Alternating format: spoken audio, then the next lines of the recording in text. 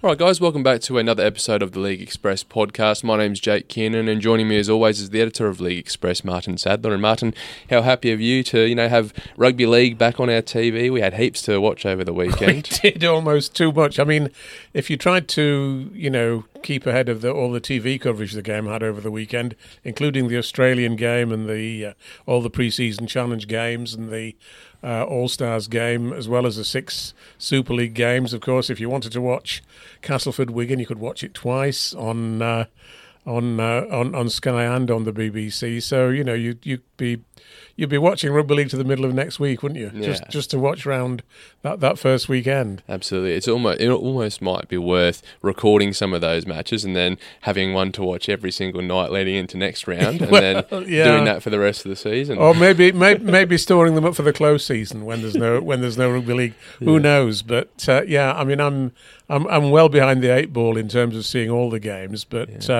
there was some drama, wasn't there, in the ones that we did see? And of course, there are two main talking points really. One is the crowds that turned out, 76,000 and odd, which is a great figure, an average crowd of more than around 12,500, which is a record number. That's great to see, and it reflects the sort of interest that there's been in the game.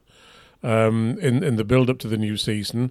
But of course, the second talking point, not quite so positive, I suppose, is the 4 red cards and numerous yellow cards. I think, how many yellow cards was it? 9, I think, altogether. Yeah, 9 yellow cards, which meant that quite a few of those games were being played with teams that were not, didn't have 13 men on the pitch. So inevitably, there was some impact on the outcome of those games, some more than others, of course. No, absolutely. And as we mentioned, there was a lot of rugby league to get through. I've done my best to try and watch the highlights of the matches that I wasn't able to watch. But we'll kick off with the first matchup, the Hull Derby. Hull KR 22 defeated FC 0. Well, this is the one that I'd been really looking forward to, but Hull FC let us down really a bit. I mean, it was. It's funny how often the season starts and the rains come, and of course it was heavy rain for that game, as it was for Castleford v Wigan a couple of nights later. But Hull, you always think that they're going to revive and start playing better.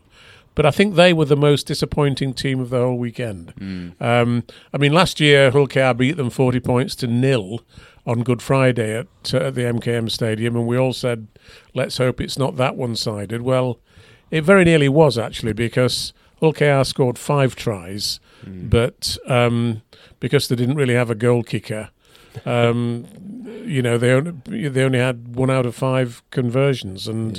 But it was an incredibly disappointing night for Hull fans, particularly when you watched their overseas recruitment players who, almost uniformly had a bad night. Franklin Pele being sent off for a crazy attack on an opponent. We're talking now on Tuesday morning. He's up for the tribunal tonight to try and explain what got into him to make him do that. And of course, then, the other overseas stars, none of them really shone, and most of them were really quite ineffective. Herman Essayesi, he got sin bin, but has now been suspended for, I think it's 2 matches for head contact. So he and Pele are both going to be out of the side pretty certainly for this Friday's trip to Warrington.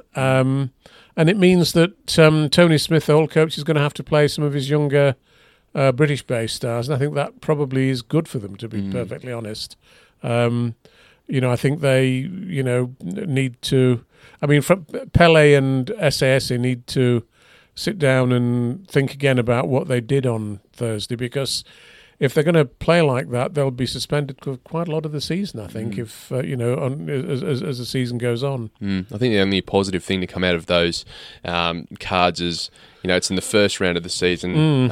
If you're going to learn from a mistake, it's best to do it at the start of the season. Absolutely. The Pele one was just a brain explosion for me. It was a beautiful crazy hit to start with, but the follow through of the swinging arm was just uncalled for. Just madness, wasn't it, really? And very, very disappointing, for everybody connected with the Hull FC club. It really just was ridiculous, to be perfectly honest. And Herman Ese was lucky not to get a red card as well, and the fact that he's got a 2-game suspension, given by the match review panel, sort of emphasises that point, doesn't it? So they clearly need to, work out in training this week what to how to make legal tackles, basically, and quite frankly, those incidents were incidents that would have been dealt with in the same way last year, as well as this year. So I don't think there's any real excuse for them, to be honest, at all. That's right. And, I love aggressive players, but it's about having that controlled aggression. We've seen stars like Jared Warrior-Hargraves back in the NRL. He's frequently sort of been sent to the sin bin over his career, and I don't know if it's something that will come with maturity, but if he can learn to sort of get a grip on his aggression. He is being linked with Hull KR, by the way, isn't he, at the moment? Yeah, Warrior-Hargraves has been, that's for sure. So, from next year, so... He might want to have a good hard think about the rules over here before he makes the move over, because if he thinks he's getting sin bin heaps in Australia... He may well, yeah. It's... it'd be interesting to see the fallout from the Pele tackling and what he should have given. Absolutely. Should find out those results tonight, shouldn't we? Yeah. But I thought there were a lot of promising things for Hull KR, obviously, apart from their goal kicking. We had Mikey Lewis and Tyrone May combining reasonably well at half back in the first game that those two played, and I think Hull KR have got a lot of promise, and of course they play Leeds this Thursday. That's going to be a hell of a game, I think. And but Hull FC getting 20,000 people there, and then disappointing the vast majority of them was really a setback for them. And I hope that they can recover from it pretty soon, and beginning this Friday at Warrington. Absolutely. And I'm sure Willie Peters won't be happy with the number of mistakes and drop ball he saw. We did mention it was quite wet on Thursday night, but I think it's a bit of a theme for most teams over the first weekend. There's a lot to improve on. Yeah, there is, but nonetheless, it was an exciting weekend, I think, having said all that, for Super League, and there were some great tries scored and great incidents, and the red cards and yellow cards did add to the drama, didn't they? Yeah, absolutely. And we'll see what happens in round two, and who's learnt the most from round one. Did you manage to catch a glimpse of some of the stuff they were doing pre-game in terms of the two Hull sides walking out and all the lights flashing on and off? Yes, I mean a lot of clubs are doing a light show now before the game starts, and that's really interesting to see, isn't it? And but at the end of the day, what the fans want is to see their teams play well. The light shows are great, and it's great to have bands performing before the game and all that sort of stuff. It marvellous to see. It certainly helps build up an atmosphere. But at the end of the day, fans are pretty one-eyed when it comes to their team's performance. Yeah, and the Hull fans won't be happy this week unless and until they go to Warrington and give a vastly different sort of performance. No, absolutely. In the next sort of matchup we'll look at here, Leeds 22 defeated Salford 16. I think this match was a lot closer than what a lot of people were expecting. Well, everybody always writes Salford off, don't they? And, every year Salford have lost some of their key players, Brodie Croft and Andy Ackers in this case, and we were all told that they were lambs to the slaughter going to Headingley, and that Croft and Ackers would shine against their old team. Well, Brodie Croft was actually pretty quiet, and I thought Salford were quite heavily penalised. Actually, I thought, I'm not saying they were unfairly penalised, but they just didn't quite seem to, get the run of the play. quite honestly. The penalty count was 11-7 in favour of Leeds. It seemed more than that to me, and they gave away a lot of set restarts as well. But I thought Salford played extremely well. Of course, Ash Handley scored the try of the weekend for Leeds, and that was absolutely brilliant. That try, I'm sure, has gone viral because it was just... Ash Handley is a great winger, in my view, and he showed tremendous pace, great intelligence in the way he lined up the defensive players and wrong-footed them and then went round them and got to the line. It was a length of the field effort, effectively. So, great for them. And it was really vital for Leeds, I think, that Leeds did win that game. But it was good to see that it was such a close one. And they were, the outcome was uncertain right until the end of the game. Absolutely. And that was brilliant. I thought the interesting thing, or one interesting thing about that game, was that Neen MacDonald was coming back to Headingley after having left in slightly odd circumstances last year when he left before the end of the season to go home for personal reasons, but then never came back. And the crowd, of course, booed him every time he got the ball, and that just seemed to make him play that much better. I thought he was absolutely outstanding. We've got a readers' poll this week, by the way, in which we ask our readers about 6 players who all made their debuts, which player made the most impressive debut, and we've picked out Neen MacDonald as one of those who's in that list, and I think he absolutely deserves to be there, and was great and took an awful lot of handling, and certainly those Leeds fans in the South Stand who booed him such a lot, by the end of the game they must have been thinking, crikey, we, despite the fact that he had to go home last year, we wish we'd kept him, because he would have been he would have shone in that Leeds team, and the result might have been a bit more decisive if he'd been playing for Leeds and not Salford. No, absolutely. And that's the thing. Sometimes when you build a player, it just fuels them. And, of course it does. I'm sure they might be regretting the boos now. And as you mentioned, Ash Handley, what a try! Like, I love when you see an outside back just back themselves. Well, that's what the games. That's what the fans love to see most. With great respect to all the hard-working forwards in the middle of the field, grinding out meters or yards. The crowd really wants to see a try like the one that Ash Handley scored. And if we could guarantee one of those in every game, we'd have no trouble filling the grounds, would we really? No, absolutely. Brilliant. And another match we had was Saints 40 defeating London 4. I think we all sort of predicted a big scoreline, but I think London played quite well considering. Yes, I think London certainly didn't disgrace themselves, and they had some good players. I was very impressed by Oliver Leyland at full-back for the Broncos, and Emmanuel Wayne came on from the bench, and he played very well. Another PNG player. We've got loads of PNG players in Super League at the moment, and he's another one who's going to be quite a handful to tackle this year. And but Saints inevitably ran away with it a bit in the end. Matt Whitley scoring 2 tries for them, another excellent debut from him, and of course Darrell Clark, the man who was inheriting the number 9 shirt from James Roby. I thought he had an outstanding game for St Helens, and again he's on the list of debutants who made the best debut at the weekend, and I thought he was really brilliant. Was Darrell, and a lot of people wondered whether he was the right signing for St Helens to replace James Roby, but on Friday night's evidence, admittedly against perhaps the weakest team in the competition, it looks as though he is.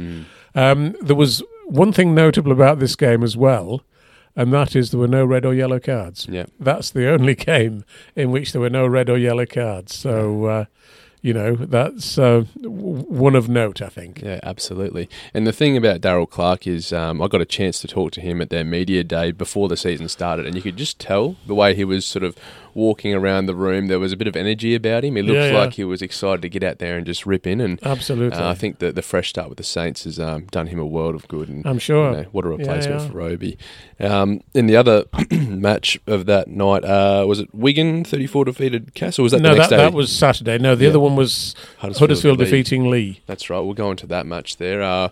The scoreline, I don't know if I've jotted this one down. 16-8. Now, I think people were tipping this game to be potentially the match of the round before the round started. For me, watching it was a little bit of a disappointment. I wish I probably had watched the Leeds-Salford match. Well, the Leeds-Salford game was probably a better, more appealing game, I think. I mean, the headline says it all, doesn't it, in League Express? Giants grind their way to victory. And it was a grind, to be perfectly honest. But having said that, Ian Watson will be absolutely delighted, and he won't apologise for grinding their way to victory, because if you can get a victory by grinding the opposition down, then you'll take it, or certainly he will. And I thought it was a really fine performance by the Giants, actually. Although it certainly wasn't. It wasn't the sort of. It wasn't a spectacular win, obviously, but it was just what they needed. Because and Lee, obviously, it's funny. Lee had a great pre-season. They had that great win against Warrington in pre-season, and they looked as though they were steaming into the new season with all guns blazing. But Huddersfield contained them, and Matt Moylan, their new signing, playing at standoff alongside Lachlan Lamb. I think that partnership needs a bit of time to develop, because it didn't strike me as obvious about who was the man in charge in that partnership. And Matt Moylan obviously is a really big name player. He put in a wonderful grubber for the try by Josh Charnley. But then subsequent to that, he actually, his kicking game near the opposition try line left quite a bit to be desired, really, Jake, and he wasn't anything like as good as he had been earlier in creating the try for Charnley. Having said that, I'm sure that Lee will come back into it, and but obviously the other thing about that game, by the way, for Lee, was that they did lose Edwin Ipapi fairly early on to an injury, and that clearly disrupted them. I think he's plays such a vital role in a dummy half for them, and when he's no longer there, the players had to take that role. So, if I were Lee fans, I wouldn't despair. And it was great to see the ground looking pretty full, 8,500 people there. Lee are very keen to average more than 7,500 this year to get those extra points in the grading system, and I'm sure they'll do it. But maybe they've just got to wait a bit longer for their first win. They won't be playing this weekend, because they would have been playing Wigan in round 2, but Wigan are in the World Club Challenge, so they have a rest this weekend, and they can regroup and come back the following week. No, absolutely. And that's the thing, like with Matt Moylan, I think what Adrian Lamb needs to do is just sort of get him and Lockie in a room together and just say, hey, Matt, I want you to play the same way you played alongside Nico Hines when you were playing at the Sharks. That's when you played your best football. Yeah. And then just give the keys to the team to Lachlan Lamb to steer him around the park. Absolutely, yes. But yeah, it's going to take potentially 5 to 10 matches for that partnership to really start hitting its stride. When you sign a spine player, there's always a settling in period, isn't there? It's unlike in some other positions where the role of the middle forwards is probably more consistent from team to team. But the spine players, they need to, create that sort of understanding between each other. And I don't think Lee have yet done that. So we'll see how that works out. It was interesting listening to the commentaries sort of towards the end of that match. The commentators were discussing who they thought their player of the match was. Jack Murchie was the recipient of that award at the end. I thought he played really well in the back row for Huddersfield. Yes. And quite an impressive debut as well. Absolutely, yeah. Well, he's another one who's in this list. I keep talking about this list of debutants, but he's another one. But the other thing that affected Lee as well, of course, was the two sin binnings, John Asiata after 33 minutes and Ricky Lutelli on 44 minutes, which certainly hampered them in getting back into the game. But good for Huddersfield. It's a great win for them. They play St Helens next on Saturday at home, so that's going to be we'll see whether they really have turned the corner. Quite a challenge, that's for sure. And like you said, it doesn't have to be pretty. As long as you get the 2 points, that's all that matters. Yeah, absolutely. But in the next matchup, we had Wigan 32 defeated Cass 4. I thought Castleford were quite good in this match. They were until they had Liam Watts sent off, weren't they? And that was just after half time, or just no, before it was before half time. Yeah. It's after about 27 minutes, I think, if I remember rightly. So, yeah. And the funny thing was that prior to that, Wigan had Harry Smith's sin bin for a tip tackle on Luke Hooley, the full back.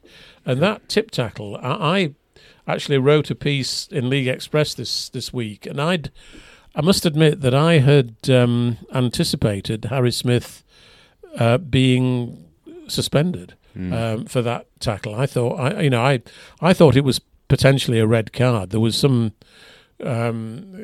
suggestion that the video referee had suggested a red card, and the referee went for a yellow one. I don't know how true that is actually, but so that was quite controversial. But then Liam Watts got sent off in the 29th minute, at which stage the teams were level, weren't they?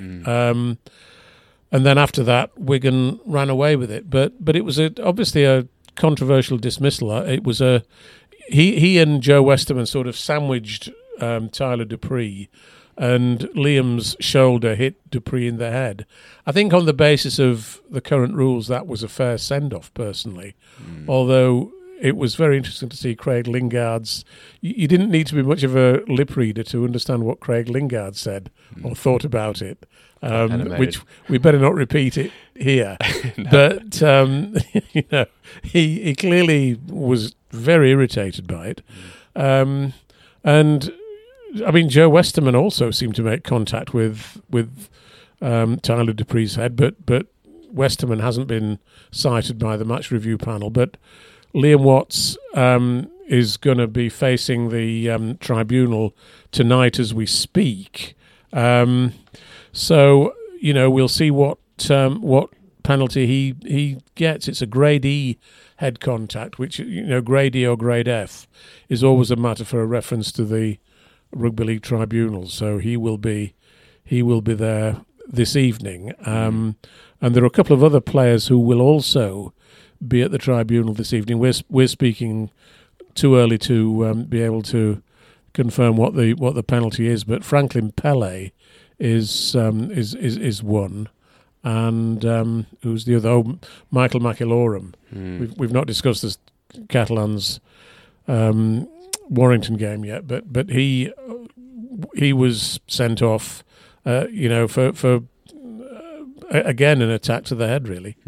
Yeah. It's interesting how frequently, I think you and I spoke about it before the podcast, this red card is being used in the first round. I think you mentioned that last year in the NRL alone there was only 4 send-offs for the whole season, and we've seen, is it 4 or 5?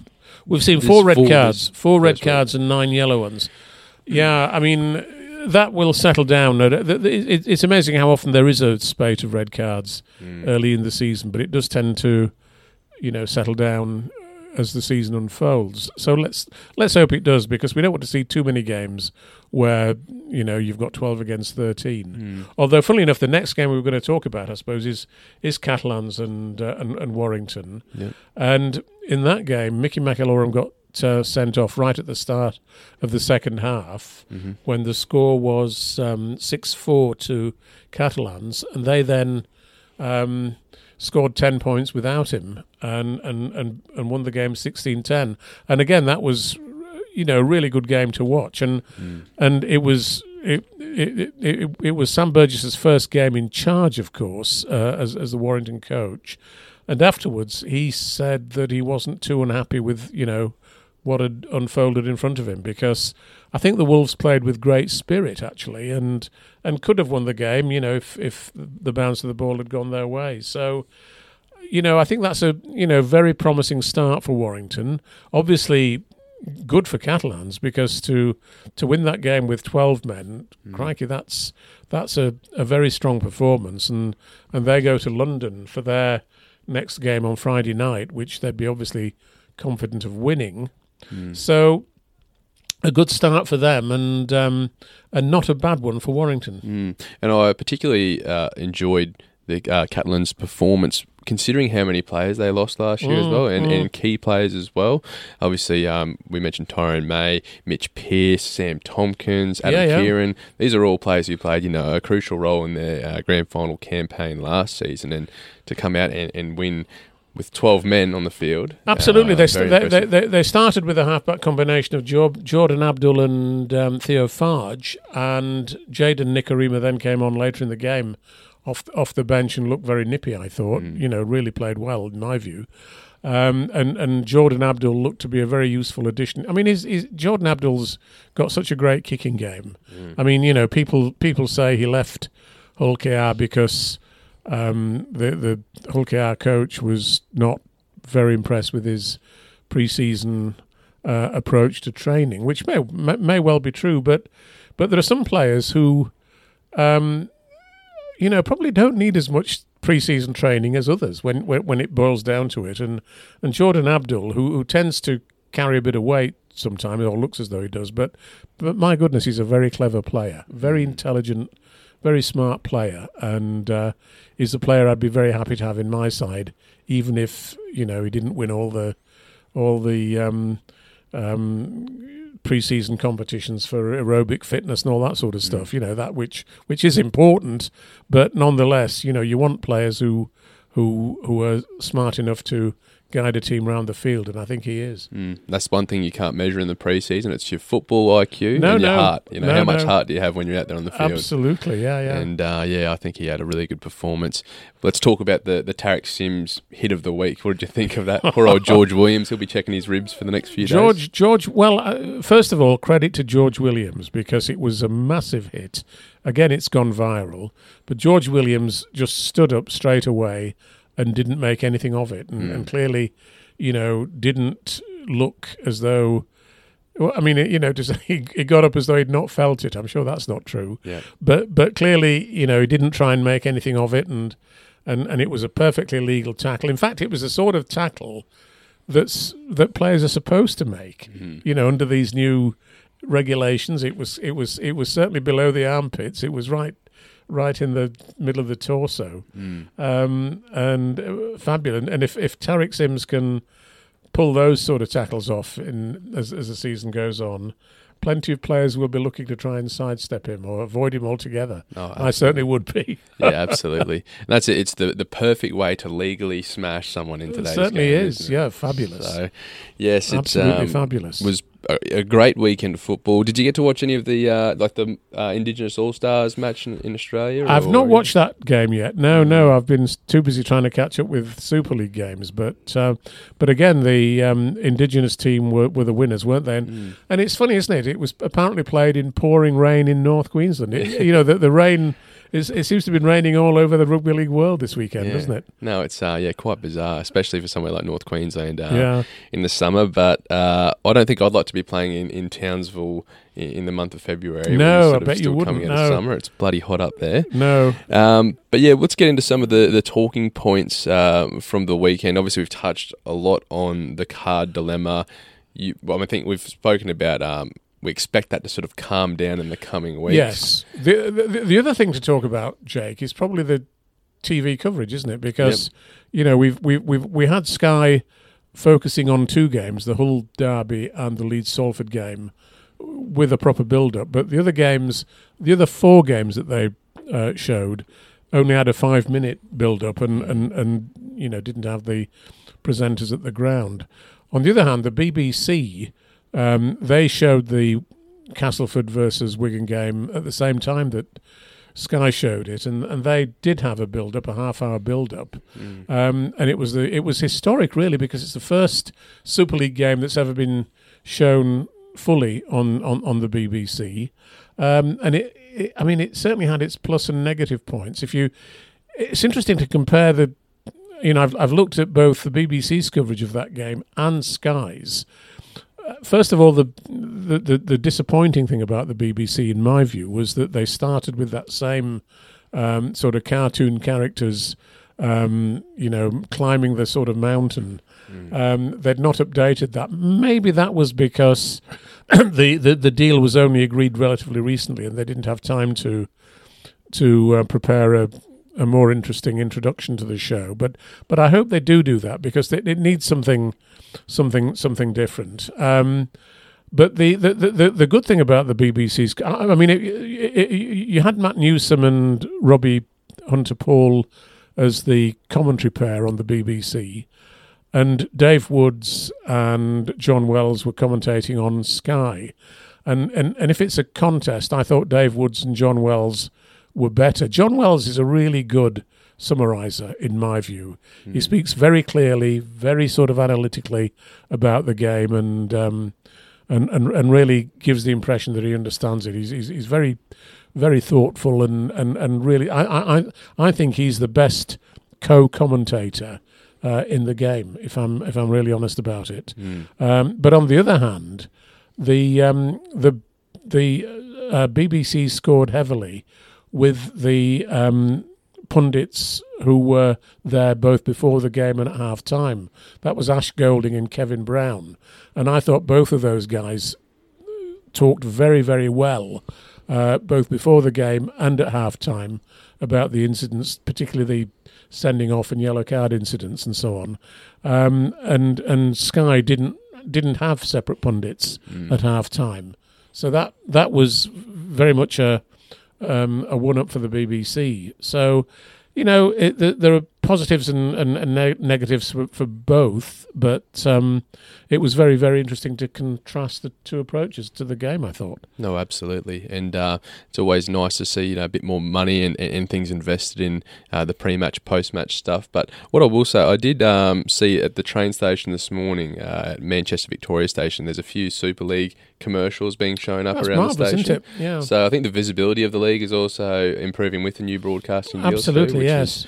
is great to see. Well, I hope you weren't the only one who saw them. No, absolutely. Yeah. And I mean, just touching on what we spoke about last week when Ryan Brearley made those comments about people not knowing who Salford were at the Trafford Centre. So the more exposure we can create, the more we can put the game in people's faces, I think it's only going to be a benefit in the long run. Absolutely. And I think our clubs need a stronger identity, really.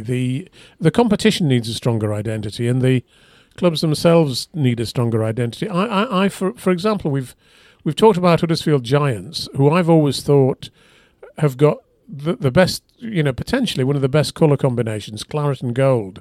Two very positive colours. I've talked about this to Huddersfield supporters. And it was interesting to see them playing Lee on Friday in a rather inconspicuous, somewhat drab greyish-green sort of shirt with not a hint of claret and gold. Why do clubs go away from their traditional colours? I'll never understand that.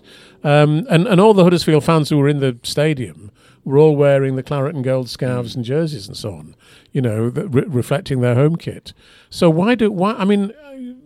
clubs tend to say they want a home kit and then an away kit, but why choose an away kit that has no clear link to the identity of the club?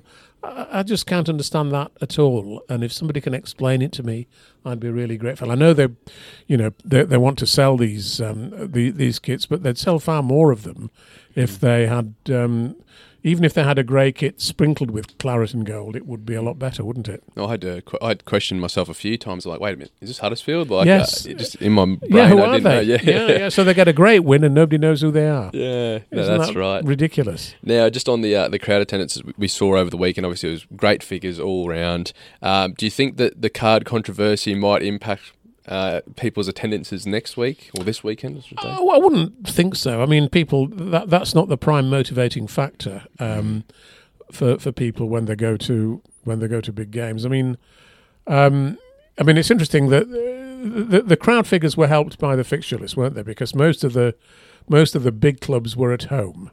You got Wigan.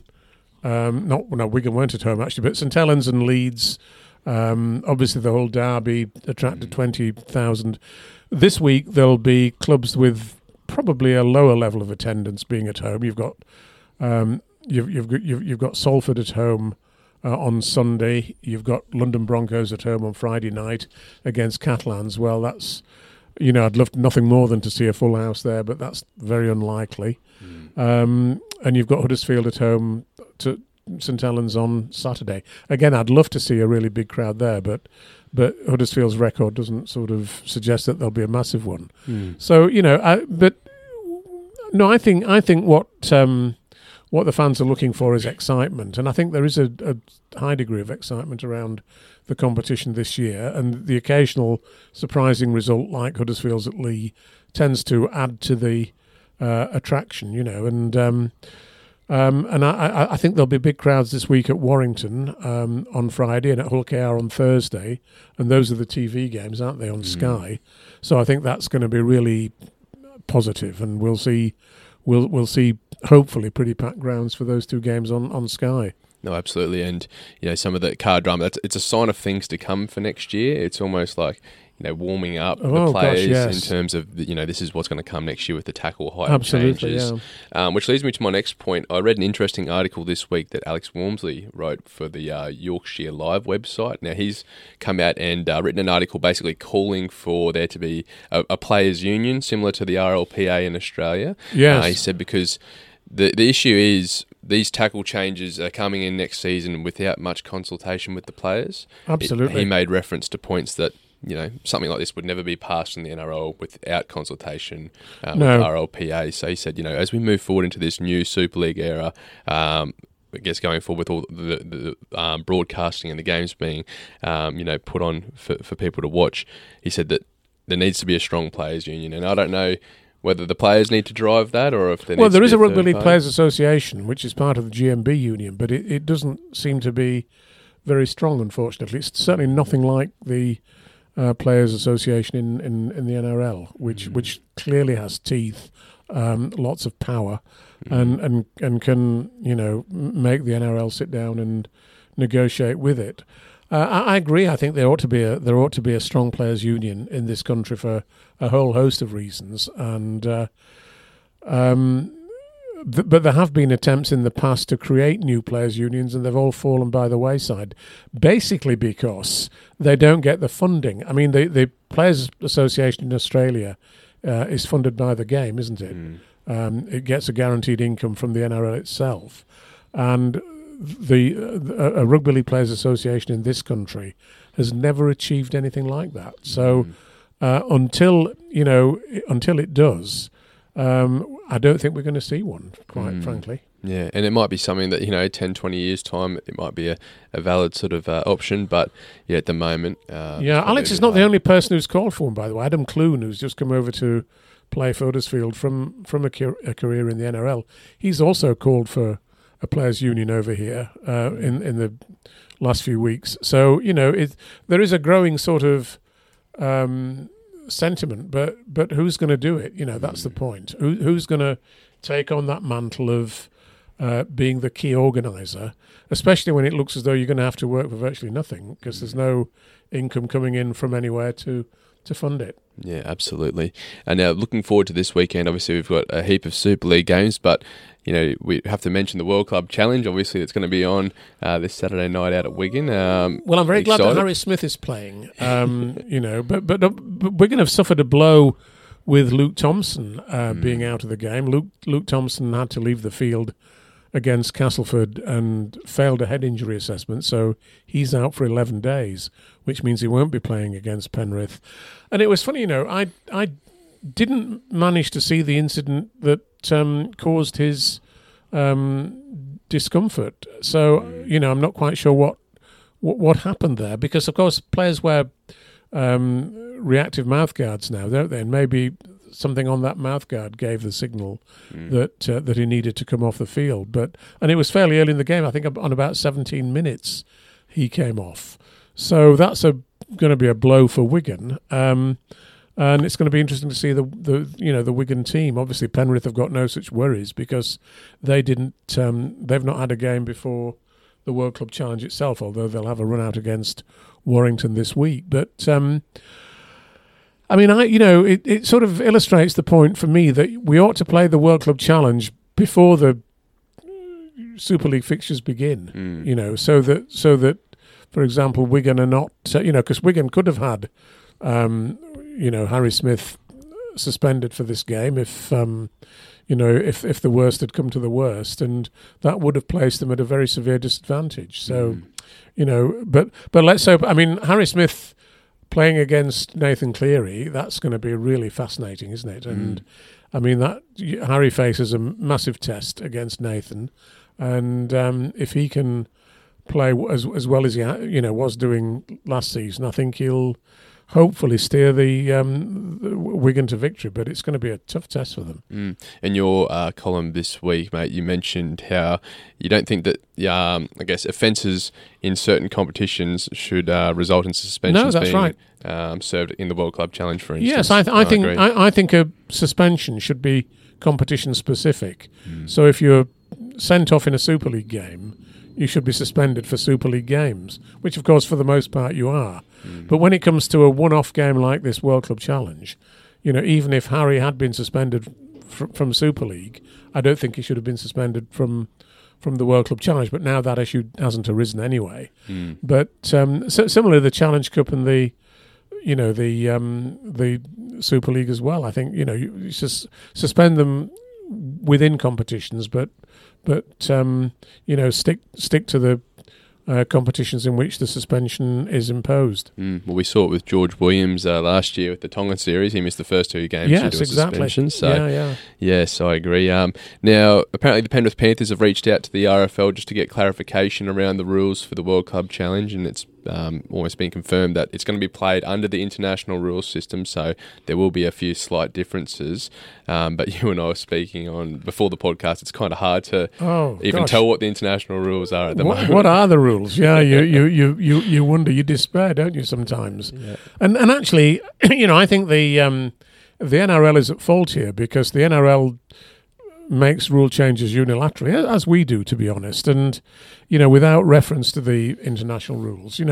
For goodness sake, sometimes the rules do need to be changed, but can't we do it centrally via the international rugby league body, so that everybody's playing on the same page? And surely that's not too much to ask, is it? No. You wouldn't think so. Yeah, it'll just be a matter of whether the officials can learn those new rules quick enough. Absolutely. But I'm sure they're more than capable of doing that. Well, Liam Moore is refereeing the game, and I think he's an outstanding referee at the moment. And I mean, he will handle it no matter what, I'm fairly sure. No, I agree 100%. And I just hope that, he'll have to try and forget everything he's learned in the first week and, be a bit more lenient on the tackling height, I guess. But, yeah, I'm really looking forward to this match. If you had to predict the winner or the scoreline for this week, Martyn, who do you think? Well, I'm still predicting Wigan to win, but obviously very tight. I'm predicting something like 18-16 as a scoreline. So not a very high-scoring game, a tough, grinding sort of battle. Well, 18-16 is fairly high-scoring, but we'll see. And obviously, I think Penrith will be probably more determined to win this game than they were last year against St Helens, when they were a little bit. I think they assumed that they were going to win against St Helens. And this year they've come over here. They've spent quite a bit of time at Manchester City's set up in East Manchester. I think they went to the Manchester City versus Chelsea game on Sunday or Saturday. I'm not quite sure which day it was, but so they've familiarised themselves with that as a training venue, and they'll be really up for it. There's no doubt about it. So. And you certainly, we saw, didn't we, in the grand final, you can't write Penrith off. Even if you're winning by 14 points with 10 minutes to go, don't write them off, whatever you do. And Nathan Cleary is just a genius, in my view. Absolutely. And I think we touched on it last week, but he orchestrated that last comeback win without Jerome Luai by his side. So it's no issue for him heading into this weekend without Luai. No. But it'll be very interesting to see. I can't wait to watch, mate. And it's going to be a great atmosphere at Wigan this weekend. Yes. Looking at some of the other matchups this weekend, I'll just quickly go through and get your picks. So Hull KR versus Leeds is the first match. Well, you've got to go with Hull KR, but I think Leeds needed that first game, and I think they'll come on strong. So I think it's going to be a very tight game, but I'd go for Hull KR by about 6. Yeah, absolutely. London versus Catalans. We've got to go for Catalans by probably about, I think they'll win by 4 clear converted tries, so 24 points. Yeah, absolutely. Wolves versus Hull FC. Well, you've got to go with the Wolves, haven't you? And if they don't beat Hull, then it may be a crisis for Sam Burgess. I think Hull will win by 16 points. Absolutely. The other thing I just want to touch on with Sam Burgess, I think I saw his interview with Jenna Brooks. He did a pretty long, in-depth chat with her, and he really played down his role this year, and I think he sort of made it sound like it's going to be a building process. Don't expect top of the table finish this season, but yes. Do any fans not expect to be at the top of the table? I mean, you always. I mean, the best rule for any coach. I mean, people always say to a coach, "What are your aims for this year?" Well, as far as I'm concerned, there's only one answer to that a coach ought to give, and that is, I want to win the next game. Yep. Because if you keep winning the next game, and the game after that, and the game after that, then you end up doing good things, don't you? That's it. That's the best answer you can give. Yeah, you can't look too far in advance in this game. Things change too quickly. And then we've got the Giants taking on the Saints. That should be a good game. I think the Saints will win by 10. I think the Saints... I mean, Giants obviously did well against Lee, but I think the Saints may just have a bit too much for them. We saw that on the weekend. Like, some of their support play when there's line breaks made is just outstanding. Wellesby's always there in the frame when a line break is made. Oh, gosh, yes. Yes. And then we've got Salford taking on Castleford. I'm going to go for a shock here. I think Castleford might win this one. I thought Castleford's... certainly in the first half against Wigan, I thought Castleford's offloading game was absolutely outstanding. They've got one or two players in their forward pack who I'm not that familiar with, but their offloading game looked great, and I've got a really high regard for Craig Lingard. So I think Salford are a bit of an up and down team. They often play better away than they do at home. And I think I'd stick my neck out and say that Cass could win by 6 points here. Yeah. Okay. Interesting. It should be a tight battle, and should be. And I'd love to see Salford do well, because I'm so pleased that this stadium situation looks to be being resolved now with Salford, and I'm looking forward to their new signing. What's his name from West Tigers? Oh, David Noffa. It's a hard name to say. Yes, David Noffa Aluma. I really enjoy watching him play. I think he's a winger in the sort of Ken Seo style from last year. So hopefully he'll score a bag full of tries for Salford. But I don't think he'll be here for this game at the weekend. But I hope I may be wrong. Who knows? And probably some a much needed recruit for them, or some more firepower out wide. And I think he's still got a few years of football left. Oh yes, he's a very nippy player. Yeah. Yes. Fell out with Benji Marshall. I'm not quite sure why he did. I think that was something to do with pre-season training, wasn't it? That he's not the sort of guy you'd necessarily want to be lifting enormous weights. He's a bit more slenderly built than some of the forwards. But great to see him in Super League. I'm looking forward to him coming. And just one more thing on the Cass performance. I think that's how you should approach these big teams like the Saints and Wigan. Throw the ball around a little bit. Look for that offload. You've got to risk it. Absolutely. Don't try and just compete in the middle and just have hit-ups. Try and stretch them. And they did Cass. And if they'd not suffered Liam Watts being sent off, who knows what they might have achieved against Wigan. I don't think they'd have beaten them, but they might have got closer. Incidentally, there is one point that I've made before, probably on this podcast, about dismissals. I raised it when we spoke to Robert Hicks a few weeks ago, that we ought to think very carefully about whether, when a player gets dismissed, like Liam Watts did for Castleford against Wigan, whether we could say that such a dismissal reduces the team to 16 players, not 12 players. In other words, if you get a player dismissed, you could bring a player on from the bench to replace him, but the player dismissed can't come back on at all during the game. So you don't reduce one team to 12 players, you keep them at 13, which is obviously better for the supporters. That would be a good, a potential halfway house. Maybe not for all dismissals, who knows, but some of the more sort of technical ones, perhaps. Just a thought. Yeah, absolutely. And another thing I wouldn't mind seeing is when there is a player who's red carded, I wouldn't mind seeing that reflected in their suspension. So in terms of not giving them necessarily, say, 6 weeks, if they've been red carded in the first half, that's a pretty harsh penalty in itself. It is, yes. I don't think you need to then go and give them a 6-week suspension. I feel like there should be a few weeks cut off. Yeah, maybe that total ban. But, absolutely. There's always been that thing as well. If a player gets sent off for injuring an opponent, should that player be out for as long as the opponent is out? Yeah, true. That's another point, isn't it? No, absolutely. It'll be interesting to see how the games are officiated in the weeks going forward. Is there anything else you'd like to touch on before we wrap up today? Well, no. I mean, just a quick one about the 1895 Cup. We've got the draw now for the last 8, and interesting to see that Oldham are the only League One club that's still in the running. They play against York Knights away on those games that will be played on the 3rd of March.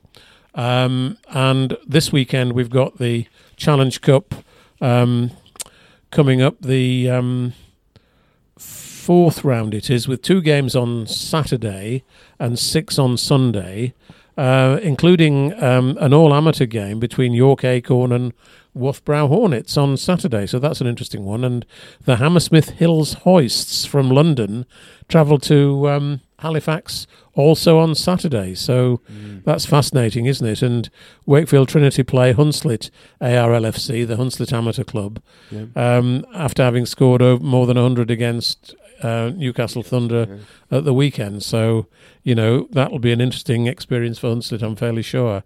But, it's all gearing up to the launch of the Championship and League One seasons in the month of March. Yeah, and another weekend full of rugby league, even more games than absolutely last weekend. So yeah, God knows how we're going to fit it all in, but I'm sure we'll try our best. Well, we shall see. Yeah. Yeah, awesome, guys. And don't forget, if you do want to get a copy of the League Express paper this week, you can head online to totalrl.com/shop to get an online digital subscription. Let me show you the front page. There's the front page of this week's issue. If you need to get into a newsagents to buy it, there it is. And I hope you enjoy the read. We've enjoyed putting it together. We've got an interesting paper, I think, from front page to back. Actually, one thing I didn't mention, or one thing we haven't mentioned, is we've had an interesting letter this week from Adam Fogarty, who's the ex-St Helens player, really complaining about the decision to rename the Harry Sunderland Trophy.